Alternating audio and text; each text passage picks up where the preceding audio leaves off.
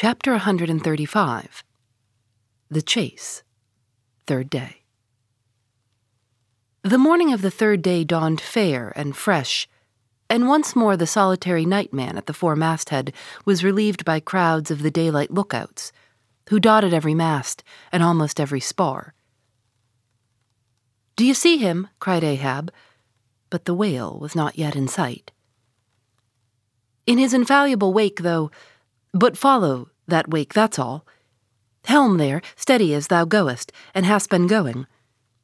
What a lovely day again. Were it a new-made world, and made for a summer house to the angels, and this morning, the first of its throwing open to them, a fairer day could not dawn upon that world. Here's food for thought. Had Ahab time to think, but Ahab never thinks. He only feels. That's tingling enough for mortal man. To think's audacity. God only has that right and privilege. Thinking is, or ought to be, a coolness and a calmness. And our poor hearts throb, and our poor brains beat too much for that. And yet, I've sometimes thought my brain was very calm. Frozen calm. This old skull cracks so, like a glass in which the contents turn to ice and shiver it. And still this hair is growing now. This moment growing, and heat must breed it. But no. It's like that sort of common grass that will grow anywhere, between the earthly clefts of Greenland ice or in Vesuvius's lava. How the wild winds blow it. They whip it about me as the torn shreds of split sails lash the tossed ship they cling to. A vile wind that has no doubt blown air this through prison corridors and cells and wards of hospitals and ventilated them, and now comes blowing hither as innocent as fleeces. Out upon it, it's tainted. Were I the wind, I'd blow no more on such a wicked, miserable world. I'd crawl somewhere to a cave and slink there. And yet, 'tis a noble and heroic thing, the wind. Whoever conquered it? In every fight it has the last and bitterest blow. Run, tilting at it, and you but run through it. A coward wind that strikes stark, naked men, but will not stand to receive a single blow. Even Ahab is a braver thing, a nobler thing than that. Would now the wind but had a body, but all the things that more exasperate and outrage mortal man, all these things are bodiless, but only bodiless as objects, not as agents. There's a most special, a most cunning, a most malicious difference.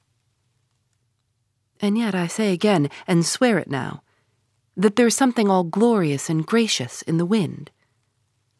These warm trade winds, at least, that in the clear heavens blow straight on, in strong and steadfast, vigorous mildness, and veer not from their mark, however the baser currents of the sea may turn and tack, and mightiest Mississippis of the land swift and swerve about, uncertain where to go at last. And by the eternal poles, these same trades that so directly blow my good ship on, these trades, or something like them, something so unchangeable, and full as strong, blow my keeled soul along. To it, aloft there. What do you see? Nothing, sir. Nothing, and noon at hand. The doubloon goes a-begging. See the sun? Aye, it must be so. I've oversailed him. How got the start? Aye, he's chasing me now, not I him. That's bad. I might have known it, too. Fool. The lines, the harpoons he's towing. Aye, I have run him by last night. About, come down all of ye, but the regular lookouts, man the braces. Steering as she had done, the wind had been somewhat on the Pequod's quarter, so that now, being pointed in the reverse direction, the brace ship sailed hard upon the breeze, as she rechurned the cream in her own white wake. Against the wind he now steers for the open jaw, murmured Starbuck to himself, as he coiled the new-hauled main brace upon the rail. God keep us, but already my bones feel damp within me, and from the inside wet my flesh. I misdoubt me that I disobey my God in obeying him. "Stand by to sway me up," cried Ahab, advancing to the hempen basket. "We should meet him soon." "Aye, aye, sir." And straightway Starbuck did Ahab's bidding, and once more Ahab swung on high. A whole hour now passed, gold beaten out to ages. Time itself now held long breaths with keen suspense. But at last, some 3 points off the weather bow, Ahab descried the spout again, and instantly from the 3 mastheads 3 shrieks went up as if the tongues of fire had voiced it. "Forehead to forehead I meet thee, this 3rd time, Moby Dick. On deck there, brace sharper up, crowd her into the wind's eye. He's too far off to lower yet, Mr. Starbuck. The sails shake. Stand over that helmsman with a topmaul. So, he travels fast and I must down. But let me have one more good round look aloft here at the sea. There's time for that. An old sight, and yet somehow so young. Aye, and not changed a wink since I first saw it. A boy from the sand hills of Nantucket. The same to Noah as to me. There's a soft shower to leeward. Such lovely leewardings. They must lead somewhere, to something else than common land, more palmy than the palms. Leeward, the white whale goes that way. Look to windward, then, the better if the bitterer quarter. But goodbye, old masthead. What's this? Green, aye, tiny mosses in these warped cracks. No such green weather stains on Ahab's head. There's the difference now between man's old age and matters. But aye, old mast, we both grow old together. Sound in our hulls, though, are we not, my ship? Aye, minus a leg, that's all. By heaven, this dead wood has the better of my live flesh every way. I can't compare with it. And I've known some ships made of dead trees outlast the lives of men, made of the most vital stuff of vital fathers. What's that, he said. He should still go before me, my pilot, and yet to be seen again. But where? Will I have eyes at the bottom of the sea, supposing I descend those endless stairs? And all night I've been sailing from him, wherever he did sink to. Aye, like many more thou toldest direful truth as touching thyself. O Parsi, but Ahab there thy shot fell short. Goodbye, masthead, keep a good eye upon the whale, the while I'm gone. We'll talk tomorrow, nay tonight, when the white whale lies down there, tied by head and tail. He gave the word, and still gazing round him was steadily lowered through the cloven blue air to the deck. In due time the boats were lowered, but as standing in his shallop's stern, Ahab just hovered upon the point of the descent. He waved to the mate, who held one of the tackle ropes on deck, and bade him pause. Starbuck. Sir. For the 3rd time my soul's ship starts upon this voyage, Starbuck. Aye, sir, thou wilt have it so.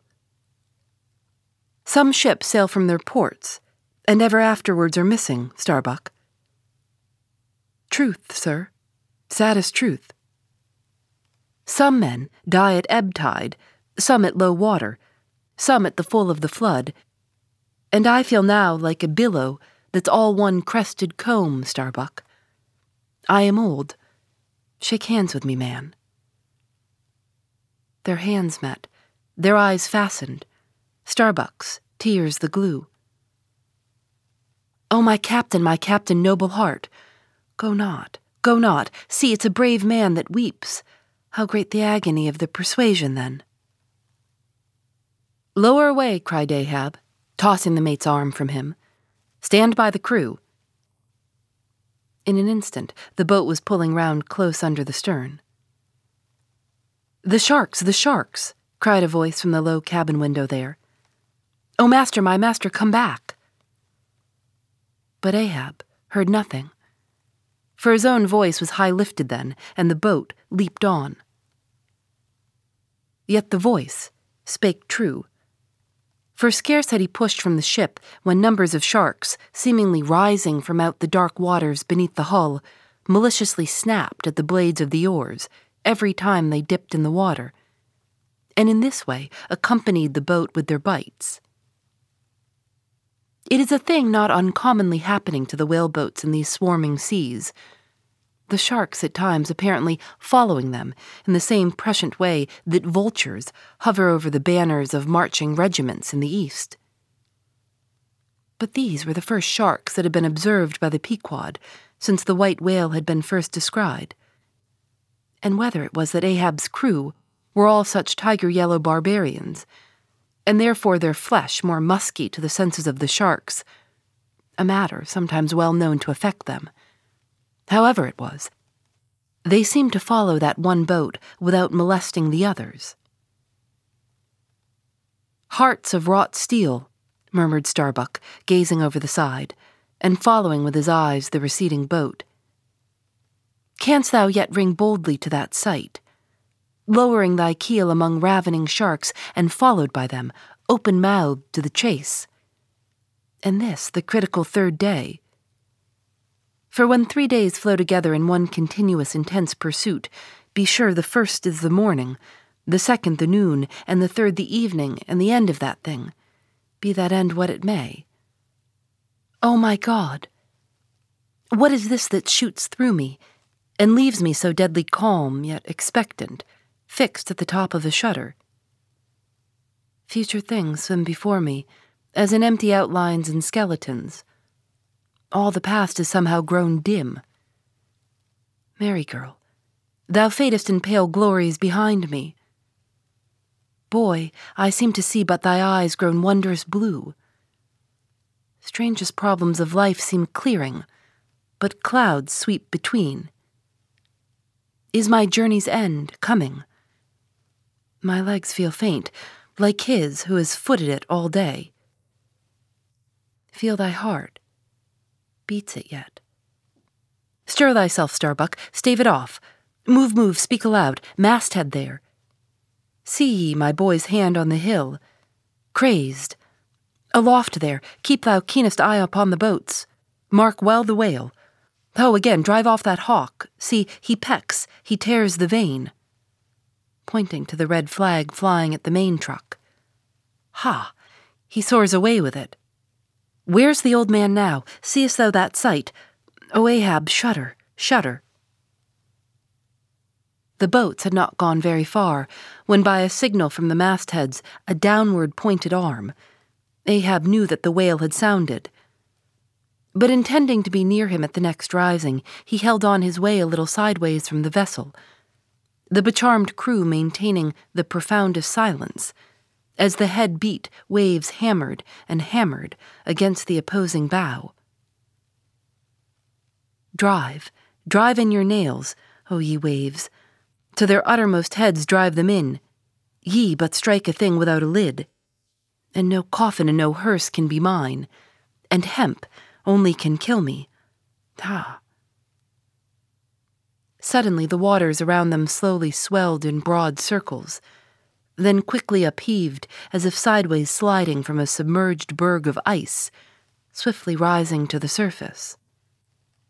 A low rumbling sound was heard, a subterraneous hum, and then all held their breaths. As bedraggled with trailing ropes and harpoons and lances, a vast form shot lengthwise, but obliquely from the sea. Shrouded in a thin drooping veil of mist, it hovered for a moment in the rainbowed air, and then fell, swamping back into the deep. Crushed 30 feet upwards, the waters flashed for an instant like heaps of fountains, then brokenly sank in a shower of flakes, leaving the circling surface creamed like new milk round the marble trunk of the whale. "Give way," cried Ahab to the oarsmen, and the boat started forward to the attack. But maddened by yesterday's fresh irons that corroded in him, Moby Dick seemed combinedly possessed by all the angels that fell from heaven.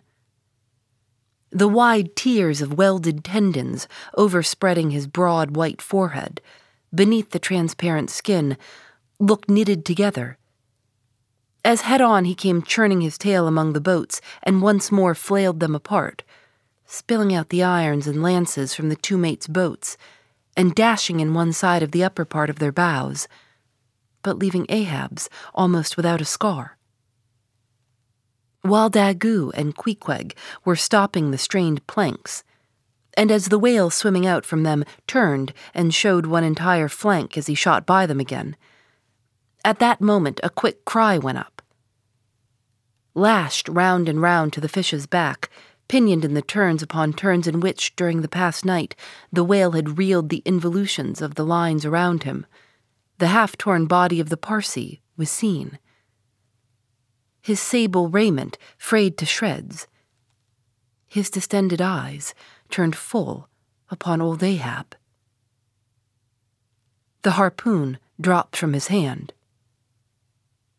Befooled, drawing in a long, lean breath. "Aye, Parsee, I see thee again.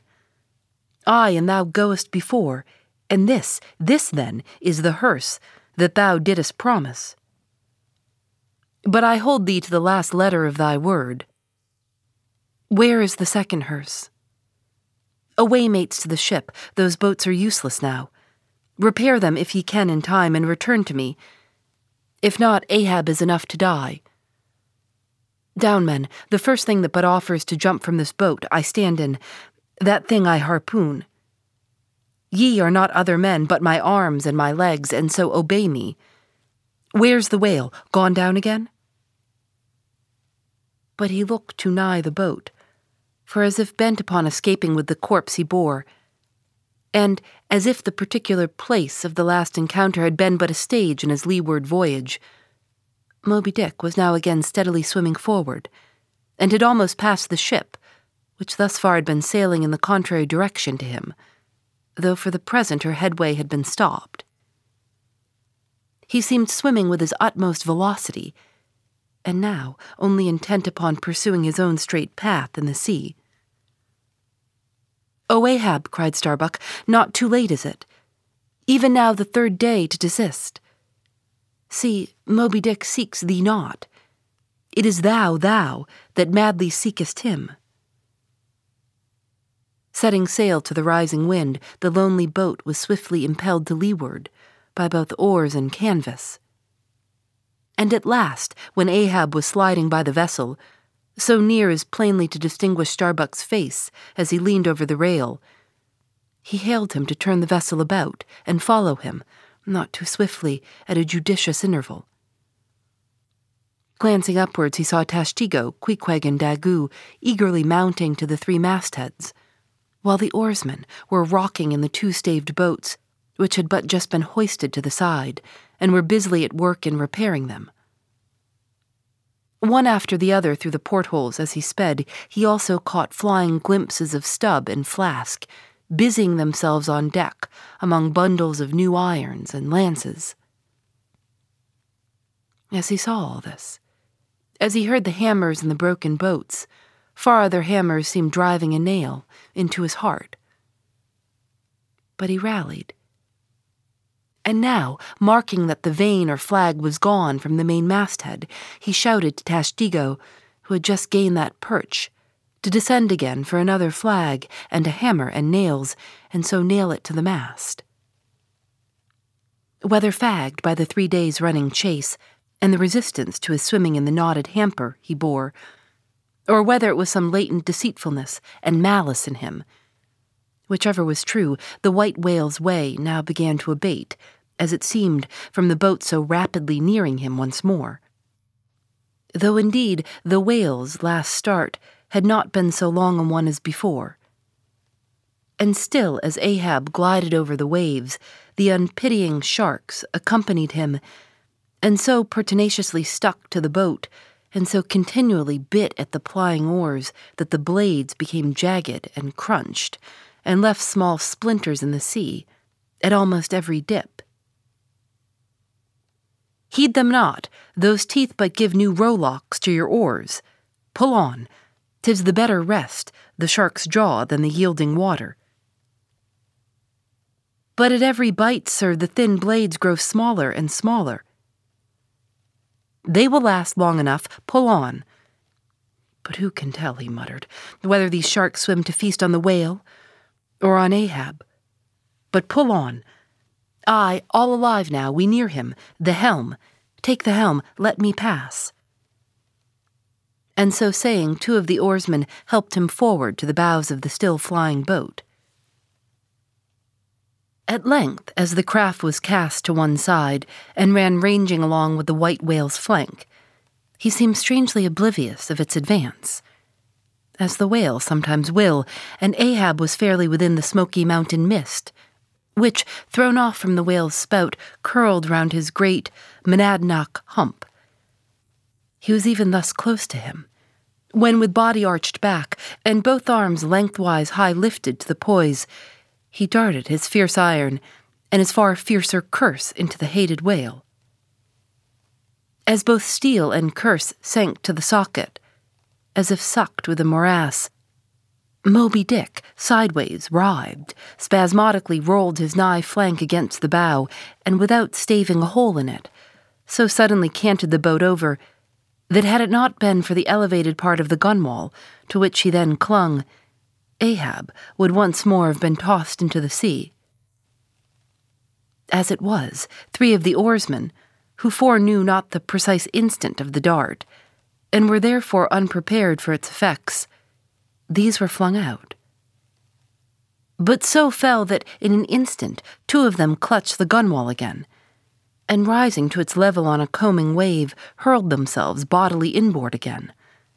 The third man helplessly dropping astern, but still afloat and swimming. Almost simultaneously, with a mighty volition of ungraduated, instantaneous swiftness, the white whale darted through the weltering sea. But when Ahab cried out to the steersman to take new turns with the line and hold it so, and commanded the crew to turn round on their seats and tow the boat up to the mark, the moment the treacherous line felt that double strain and tug, it snapped in the empty air. What breaks in me? Some sinew cracks, 'tis whole again, oars burst in upon him. Hearing the tremendous rush of the sea-crashing boat, the whale wheeled round to present his blank forehead at bay. But in that evolution, catching sight of the nearing black hull of the ship, seemingly seeing in it the source of all his persecutions, bethinking it may be, a larger and nobler foe, of a sudden he bore down upon its advancing prow, smiting his jaws amid fiery showers of foam. Ahab staggered. His hand smote his forehead. I grow blind. Hands, stretch out before me that I may yet grope my way. Isn't it night? The whale, the ship, cried the cringing oarsman.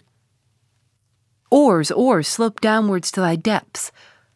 Oh, see that it ere be forever too late, Ahab may slide this last time upon his mark. I see the ship, dash on, my men. Will ye not save my ship? But as the oarsmen violently forced their boat through the sledge-hammering seas, the before whale-smitten bow ends of two planks burst through, and in an instant almost, the temporarily disabled boat lay nearly level with the waves, its half-waiting, splashing crew trying hard to stop the gap and bail out the pouring water.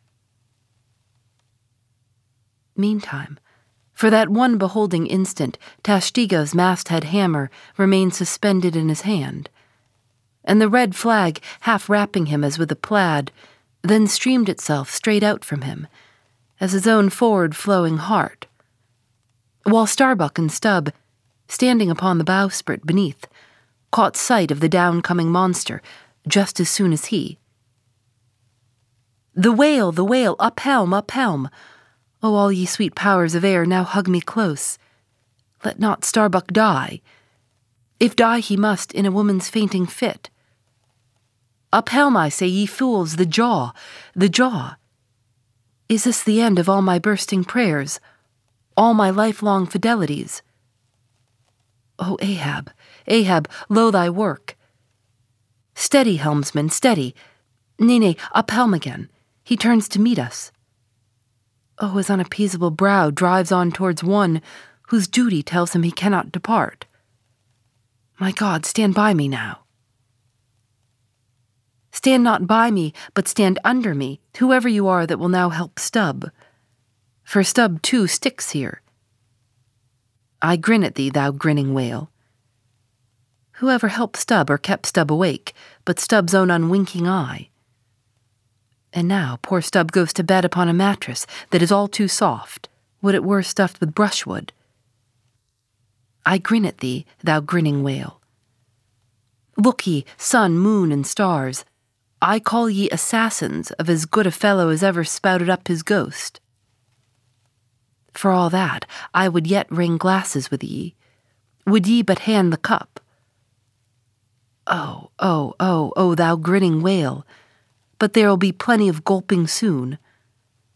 Why fly ye not, O Ahab? For me of shoes and jacket to it. Let Stubb die in his drawers. A most mouldy and over-salted death, though. Cherries, cherries, cherries, O flask, for one red cherry ere we die. Cherries? I only wish that we were where they grow. O Stubb, I hope my poor mother's drawn my part pay ere this. If not, few coppers will now come to her, for the voyage is up. From the ship's bows, nearly all the seamen now hung inactive. Hammers, bits of plank, lances, and harpoons mechanically retained in their hands, just as they had darted from their various employments, all their enchanted eyes intent upon the whale, which from side to side, strangely vibrating his predestinating head, sent a broad band of overspreading, semicircular foam before him as he rushed. Retribution, swift vengeance, eternal malice were in his whole aspect. In spite of all that mortal man could do, the solid white buttress of his forehead smote the ship's starboard bow, till men and timbers reeled. Some fell flat upon their faces. Like dislodged trucks, the heads of the harpooners aloft shook on their bull-like necks. Through the breach they heard the waters pour, as mountain torrents down a flume. The ship, the hearse, the second hearse, cried Ahab from the boat. Its wood could only be American. Diving beneath the settling ship, the whale ran quivering along its keel, but turning under water, swiftly shot to the surface again, far off the other bow, but within a few yards of Ahab's boat, where for a time he lay quiescent. I turn my body from the sun. What ho, Tashtego, let me hear thy hammer. Oh, ye the unsurrendered spires of mine, thou uncracked keel and only God-bullied hull, thou firm deck and haughty helm and pole-pointed prow, death, glorious ship, must ye then perish and without me? Am I cut off from the last fond pride of meanest shipwrecked captains? O lonely death on lonely life! Oh, now I feel my topmost greatness lies in my topmost grief. Ho, ho, from all your furthest bounds pour ye now in, ye bold billows of my whole foregone life, and top this one piled comber of my death. Towards thee I roll, thou all-destroying but unconquering whale. To the last I grapple with thee, from hell's heart I stab at thee, for hate's sake I spit my last breath at thee. Sink all coffins and all hearses to one common pool, and since neither can be mine, let me then tow to pieces while still chasing thee, though tied to thee, thou damned whale. Thus I give up the spear. The harpoon was darted. The stricken whale flew forward. With igniting velocity the line ran through the grooves, ran afoul. Ahab stooped to clear it. He did clear it, but the flying turn caught him round the neck, and voicelessly as Turkish mutes bowstring their victim, he was shot out of the boat ere the crew knew he was gone. Next instant, the heavy eye-splice in the rope's final end flew out of the stark empty tub, knocked down an oarsman, and smiting the sea, disappeared in its depths. For an instant, the trance boat's crew stood still, then turned. The ship! Great God, where is the ship? Soon they, through dim, bewildering mediums, saw her, sidelong fading phantom, as if in the gaseous Fata Morgana. Only the uppermost masts out of the water, moth-fixed by infatuation or fidelity or fate to their once lofty perches, the pagan harpooners still maintained their sinking lookouts on the sea. And now concentric circles seized the lone boat itself, and all its crew, and each floating oar, and every lance pole and spinning animate and inanimate, all round and round in one vortex, carried the smallest chip of the Pequod out of sight. But as the last whelmings intermixingly poured themselves over the sunken head of the Indian at the mainmast, leaving a few inches of the erect spar yet visible, together with long streaming yards of the flag, which calmly undulated, with ironical considings. Over the destroying billows they almost touched.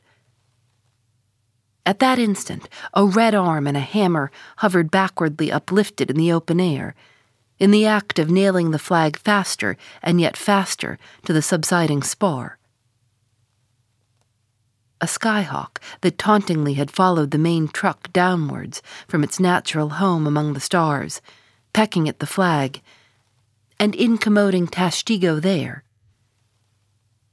This bird now chanced to intercept its broad fluttering wing between the hammer and the wood, and simultaneously feeling that ethereal thrill, the submerged savage beneath, in his death gasp, kept his hammer frozen there. And so the bird of heaven, with archangelic shrieks, and his imperial beak thrust upwards, and his whole captive form folded in the flag of Ahab, went down with his ship, which, like Satan, would not sink to hell till she had dragged a living part of heaven along with her, and helmeted herself with it. Now small fowls flew screaming over the yet yawning gulf. A sullen white surf beat against its steep sides. Then all collapsed, and the great shroud of the sea rolled on, as it rolled 5,000 years ago.